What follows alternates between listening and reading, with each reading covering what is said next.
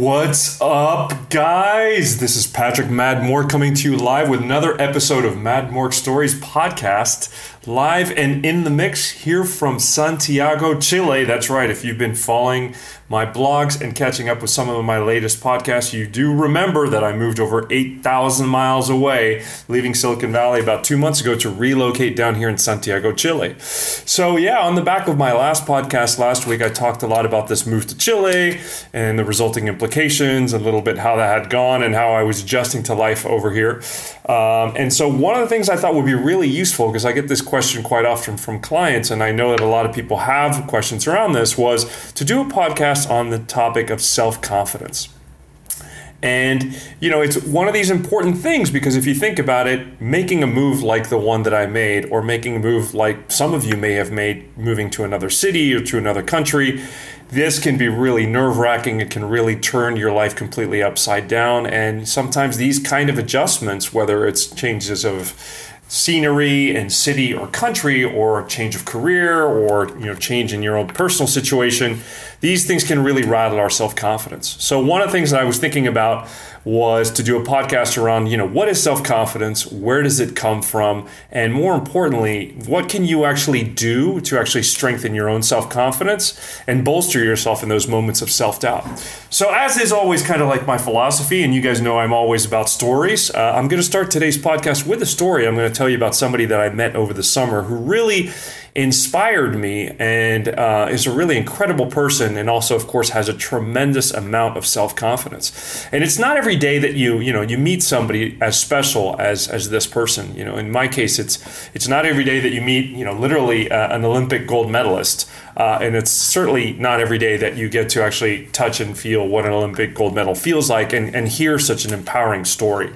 So, the story is basically as follows. Over the course of the summer this year, I was taking a coach training course at the Coach Training Institute, and I met April Holmes in California at this coach training seminar, which was a 7-week program where we were basically learning the fundamental skills of coaching. And, to me, April immediately came across as somebody who was really calm, very self-confident, very smart, very warm, and, just kind of exuded, this kind of magnetism and kind of power and self-confidence that, you don't see that very, very often. And you don't even see it that often among, some of the more successful entrepreneurs in Silicon Valley where we were living, right? So one of the things that happened over the course of that 7-week program was, that April shared her story with us. And I think that's kind of like where I really started to understand where a lot of that self-confidence came from. And, the reason for her self-confidence really was, back in 2001, April suffered a pretty horrific train accident.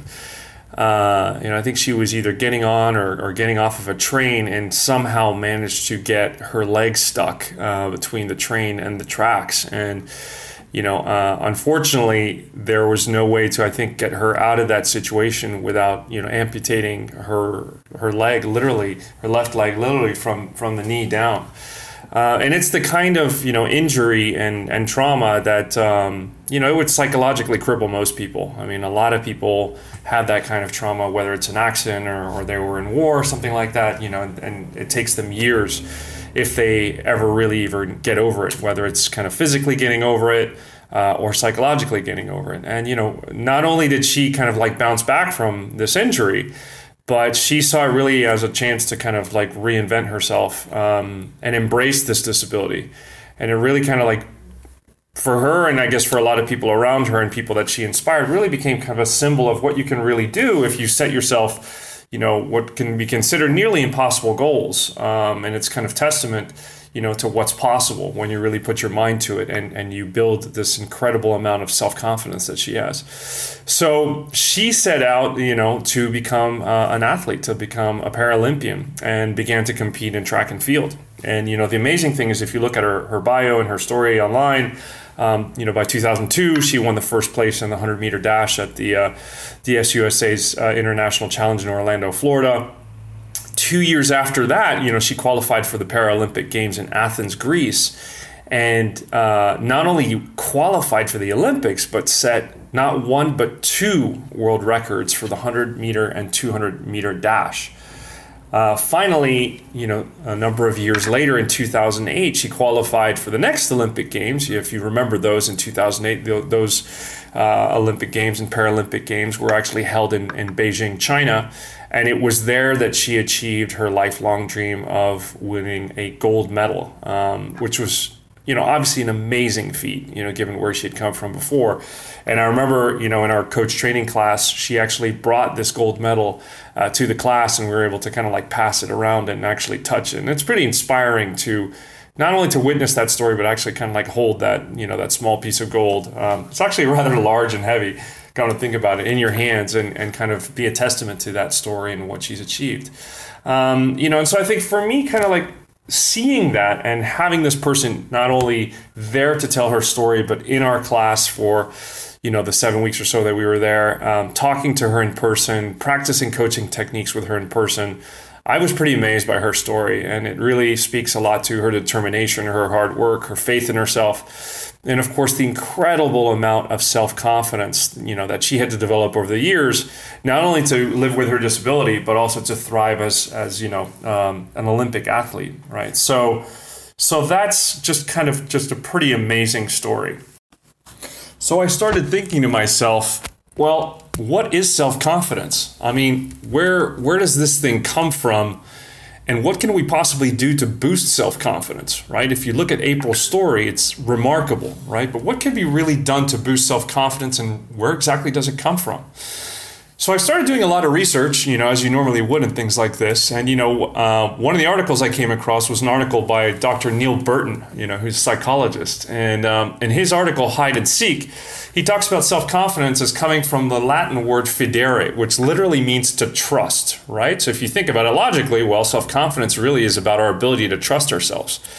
And, a large part of that ability to trust ourselves really is a function of, what we've done in the past and how many times we've done a particular task that we're trying to do, right? So self-confidence from this perspective is really a function of what is known to us, right? It's a known quantity. It's something that we've done in the past, and we either have the ability to do it or we don't have the ability to do it, right? Or we have the ability to do it with a certain level of competence.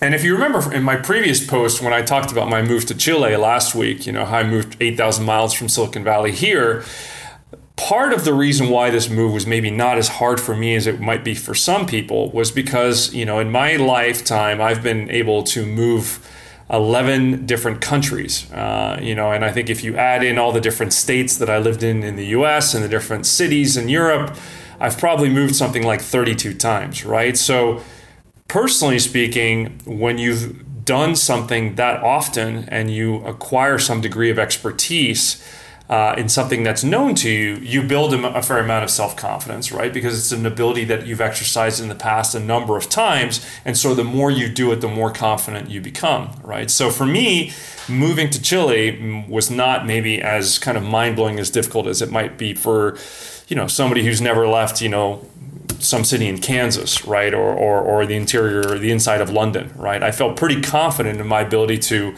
move to a new place, adjust to my surroundings, find a place, make friends, build my career, do things, and adapt locally to my new environment.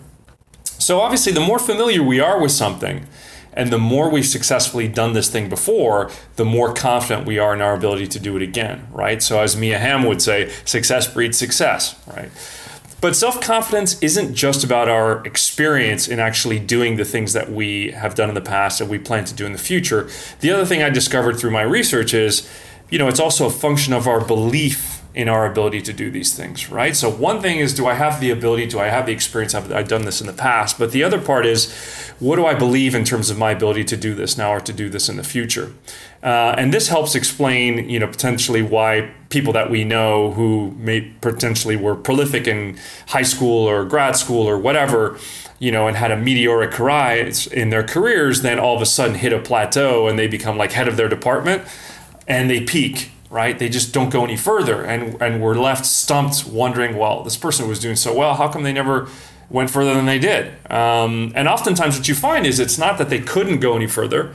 It's that they reached a point where they developed a system of beliefs where maybe they believed that, they couldn't go any further. Maybe that person, that friend of yours from grad school who became, head of the finance department, literally didn't believe they could ever become a CEO or a general manager. And so as that belief became reinforced, self-reinforcing over time, they couldn't make the switch, right? They couldn't advance forward. And, they developed a limiting belief. As author of The Big Leap, Guy Hendricks would call it, this limiting belief became so hard-coded that simply became their reality.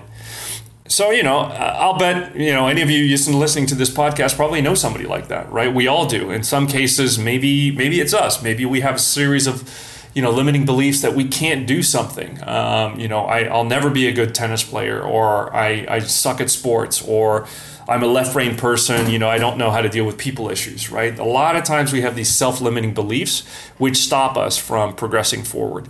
So from that perspective, our ability to kind of shape and mold and change our own beliefs is just as important, in some cases even more so, than the actual skills or abilities that we have that determine whether we succeed at doing something or we don't.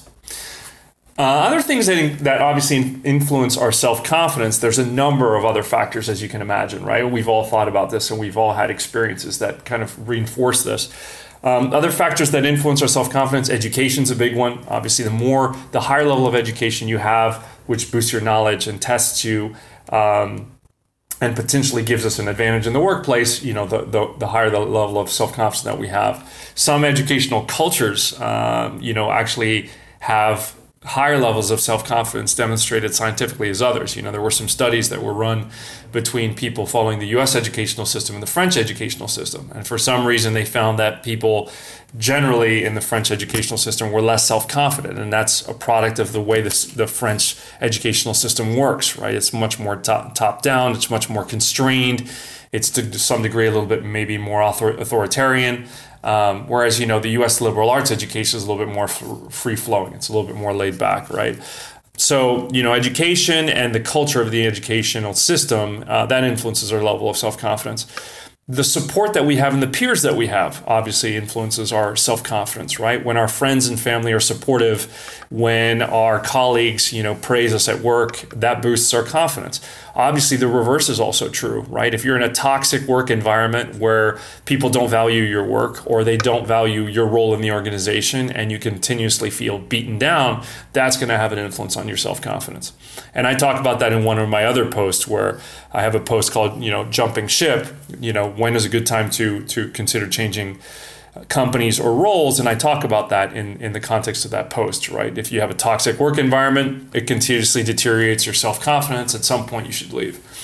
Family and upbringing is also a big one, and that came across loud and clear in the research that I read as well. Our parents and our siblings can be a huge source of confidence for us, and the extent, obviously, which they provide support, love, continuous positive reinforcement when things don't go our way, not just when we're successful, but they continuously support us and help us through times that are challenging. That can be pretty critical. Our environment and the culture in which we live, right? Whether that's our country or our city or our town or our workplace, as I talked about earlier, that can massively impact our self-confidence, right? Now, and I was talking about that when I was talking about support and peers. When I worked at Google, for example, in marketing on the Play team, one of the reasons I ended up leaving was I felt that, potentially that role was starting to impact my self-confidence. Even though we'd achieved some amazing things in Google Play and we'd really scaled that business tremendously, it was really a culture around product management and engineering, right? Google Play was really around driving the product. And, as a business that is, let's be honest, a quasi-monopoly, if you're on an Android phone, in most parts of the world, you don't exactly have a huge range of choices when it comes to downloading apps.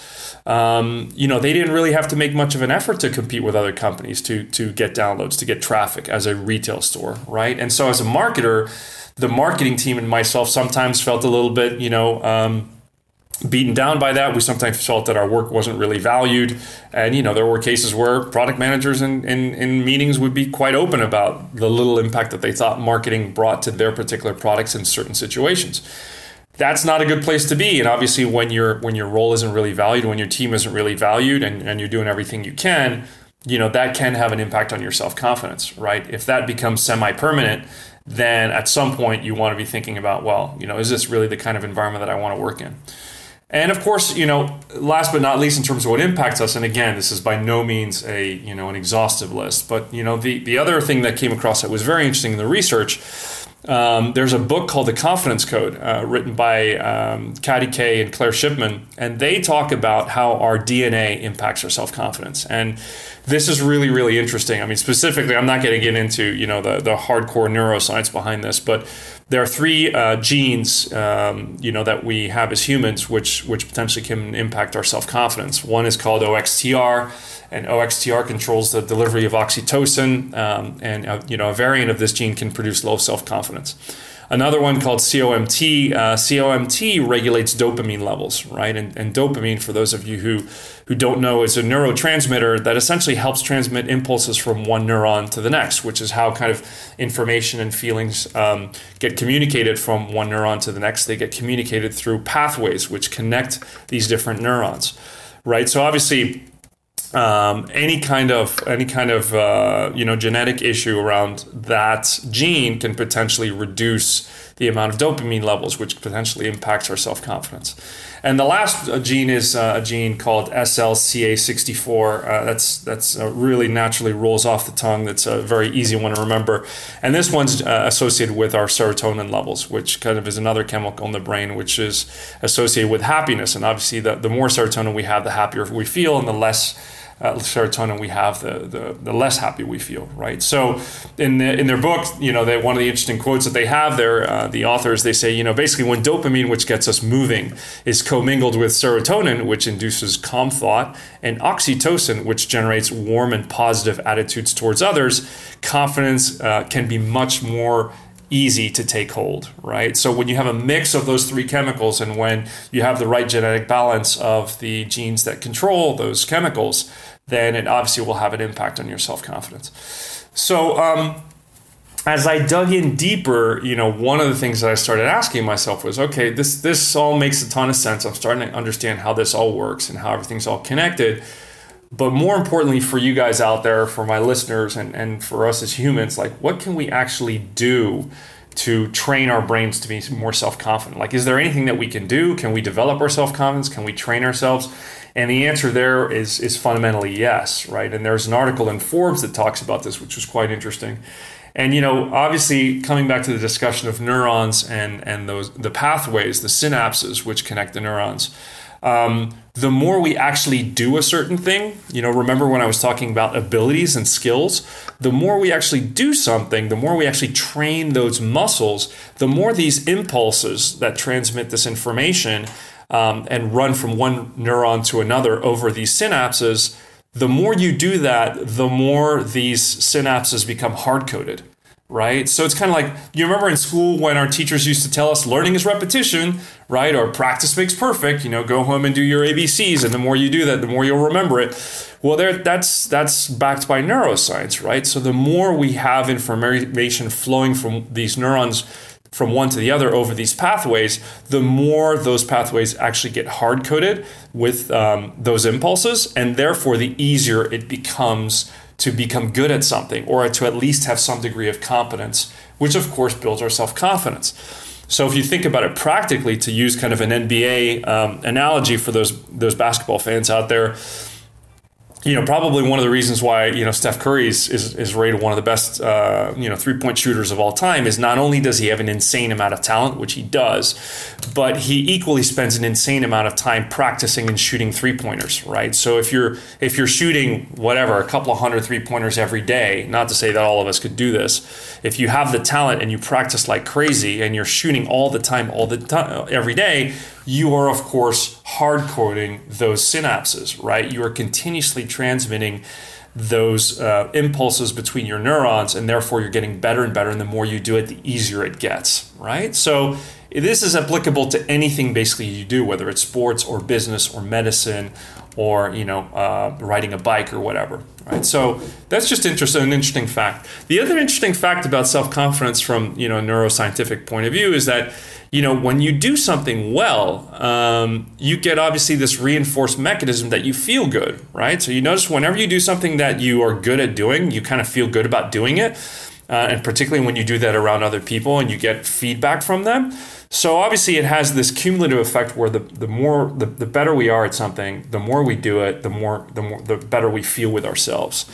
Right. So the final thing here, which I found was really interesting, and we were talking about the effect on of other people who support us and how that builds our self-confidence. Well, kind of the reverse is also true, is when we're good at something and we do something often, that self-confidence also spills over to those around us, right? Which is why you'll find that the more self-confident you become, the more people are drawn to you, right? It's kind of like explains that analogy why men are attracted to, very self-confident women, or women are attracted to very self-confident men, right? It's kind of when you do something over and over and you get good at it and you have that self-confidence, it spills over to other people, and people want to be around other people who are self-confident.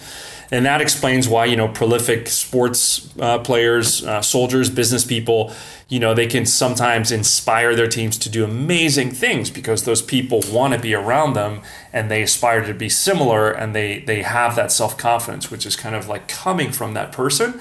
So if anyone, who's a basketball fan out there remembers the 2016 NBA Finals, where Cleveland comes back from being down, 3-1 against the Warriors, a large part of that was obviously attributed to LeBron James, right? And it was that amazing amount of self-confidence that was really spilling out over into his team and caused them to come back and not only tie the series, but eventually win, which is something that had never been done in the history of the NBA. So how do you actually build self-confidence? Well, the great news is that there are a lot of different things that you can do to boost your self-confidence. And I just wanted to kind of shoot out a bunch of things here that I've tried in the past. These are also techniques that I've used with clients and people who work with me.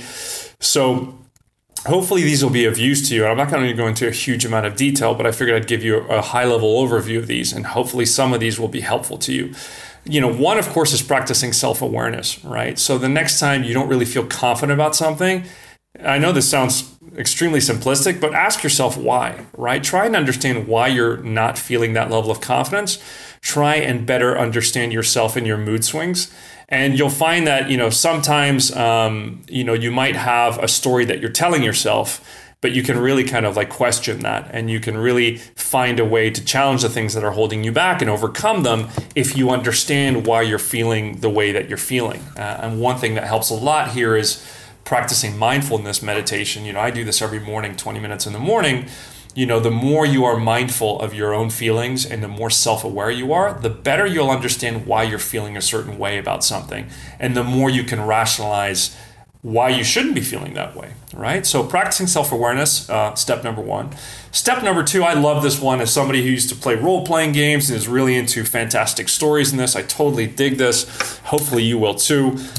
Create a hero. One of the things I learned in coaching in that same class with April was the idea of creating a kind of a hero or captain, as we called it, that you can aspire to be like, right? And so the idea here is to create a real or imaginary person that you aspire to. Flesh them out on paper, to a large degree. Some people even use objects for some reason, and give it a lot of kind of like personality and variables, and think of how that, hero would react given a similar situation to the one that you might be in that you're not finding yourself very confident in, right? And so when you try and model your own behavior on your hero, you'll be surprised to find yourself pushing yourself out of your comfort zone and actually changing your own beliefs and being able to overcome the negative stories that you're telling yourself, right? So when you create this hero and you think, okay, my hero, for example, Tony Robbins for me is my hero, right? He's somebody that I really admire, who's done an amazing amount of positive things in the world, who's just incredible. And, so when I have a challenge, sometimes I'll think to myself, okay, well, how would Tony Robbins handle this situation? Like, what would he do? What would he tell himself? Who would he talk to? How would he get help? And it helps me figure out a better way out of my situation, right? It helps me kind of like emulate the behavior of somebody who I respect. That helps me figure out, how to confront that situation, and potentially how to stop telling myself, stories that aren't true. The reverse is also true, right? The other thing that can be helpful a lot is kind of identifying who your anti-hero is, right? So as we know from all epic stories, every story has a great villain and has a hero, right? So in this case, in coaching, we call the villain the saboteur, right? And the saboteur is kind of like this little voice in the back of your head that tells you, oh no, it's too early in the morning. Where are we going to get out of bed and do a workout? It's not going to help anyway. It's just one workout.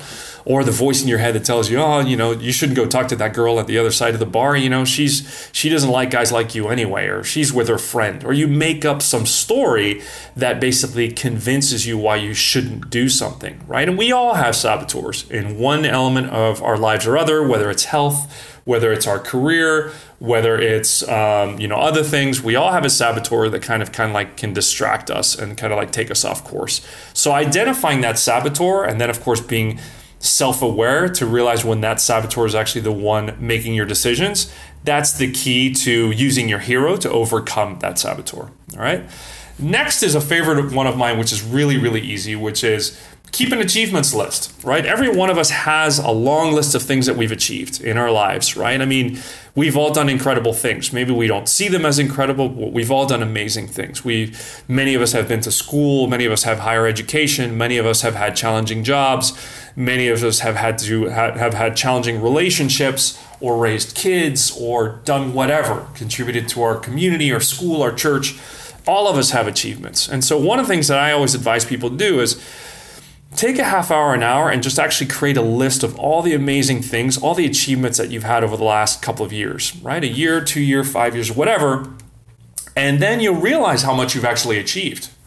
And, when things get tough or you're not feeling that confident, take that list out and read through it. And you'll be surprised how it makes you feel. I think many of us take it for granted, all the things that we've achieved in our lives. And, if you want bonus points, here are bonus points for all you overachievers out there. Keep your old emails. Keep old emails, from friends or colleagues who have sent you praise for something that you did well.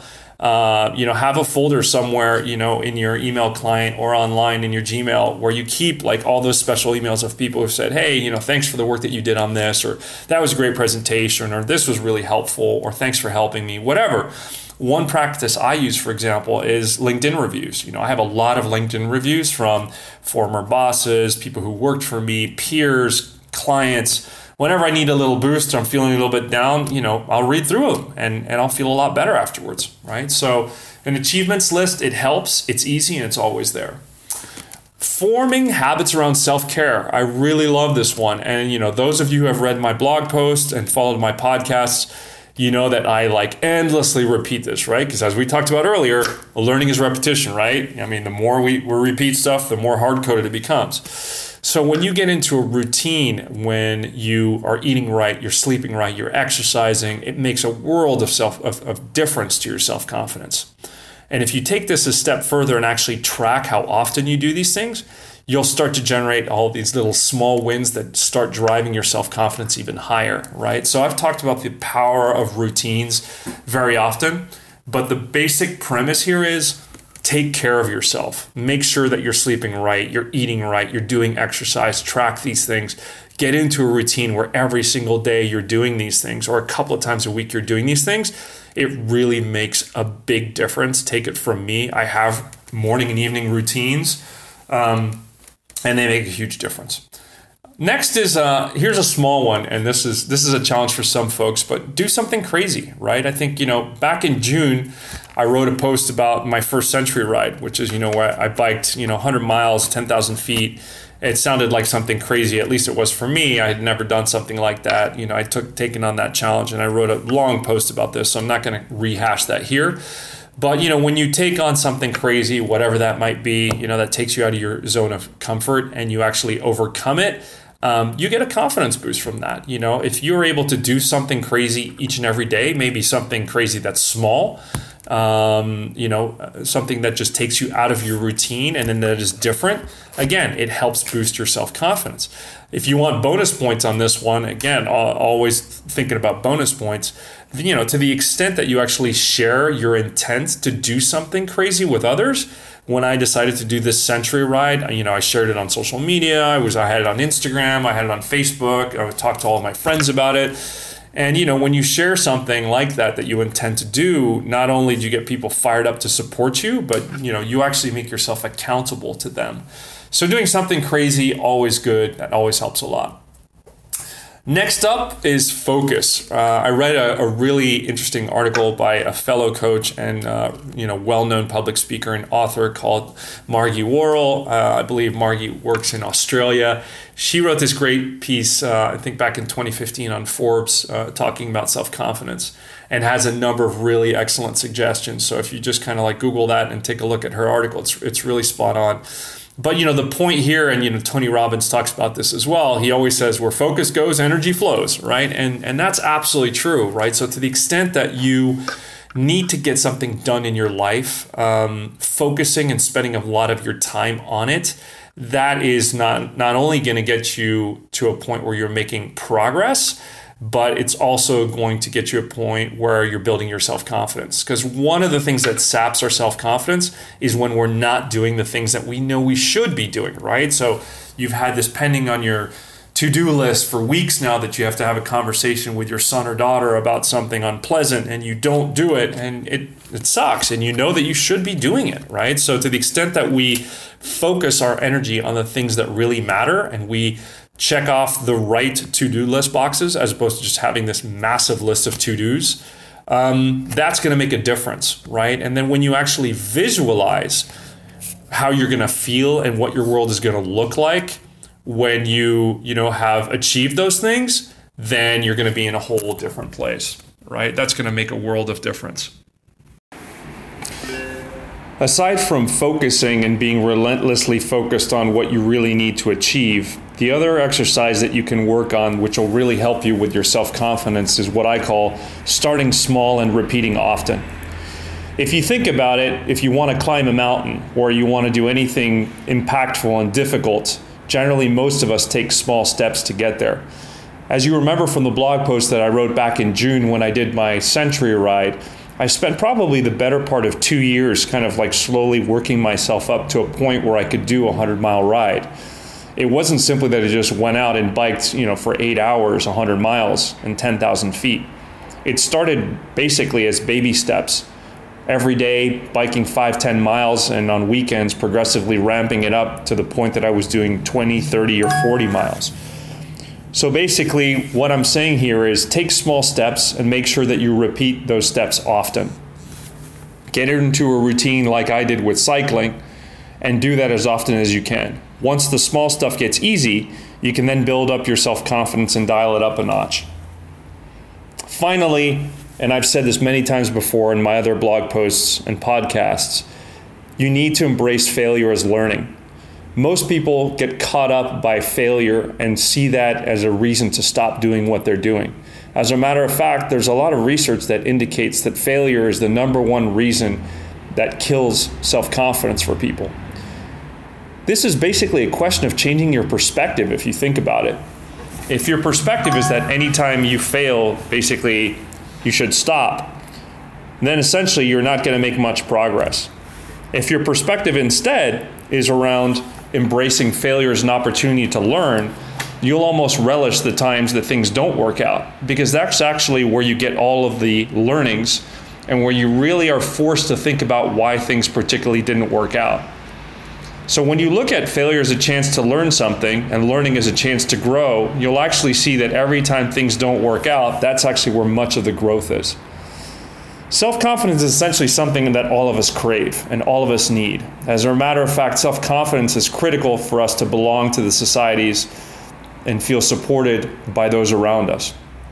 It can have an enormous impact on our lives and really help us achieve things that we thought maybe were just absolutely impossible. And when we're able to achieve things like that, those things can be nothing short of life-changing. So the challenge I have for you today is basically look at the list above. Think of all the things that I outlined as ways to boost your self-confidence, and take one or two of those that you can start implementing this week or even today. You might actually be surprised at how you'll feel afterwards and how much you're able to achieve.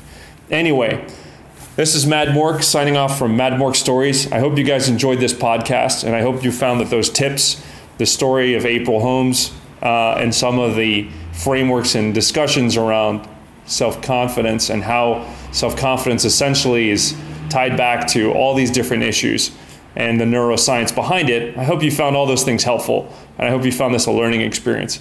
As always, I hope you subscribe to this podcast. If you haven't had a chance, also check out my blog on www.madmork.com/blog. And make sure as well that you sign up for my Facebook page, facebook.com/madmorkstories, to get more information, posts, and motivational imagery. I also have some live events which I do every once in a while where I go through some of these podcasts in more detail and take questions from folks. This is Mad Mork, live and direct from Santiago, Chile, signing off from Mad Mork Stories. I hope you enjoyed this podcast on self-confidence, and join me next week for further discussions and more great learning. Have a good one. Take care.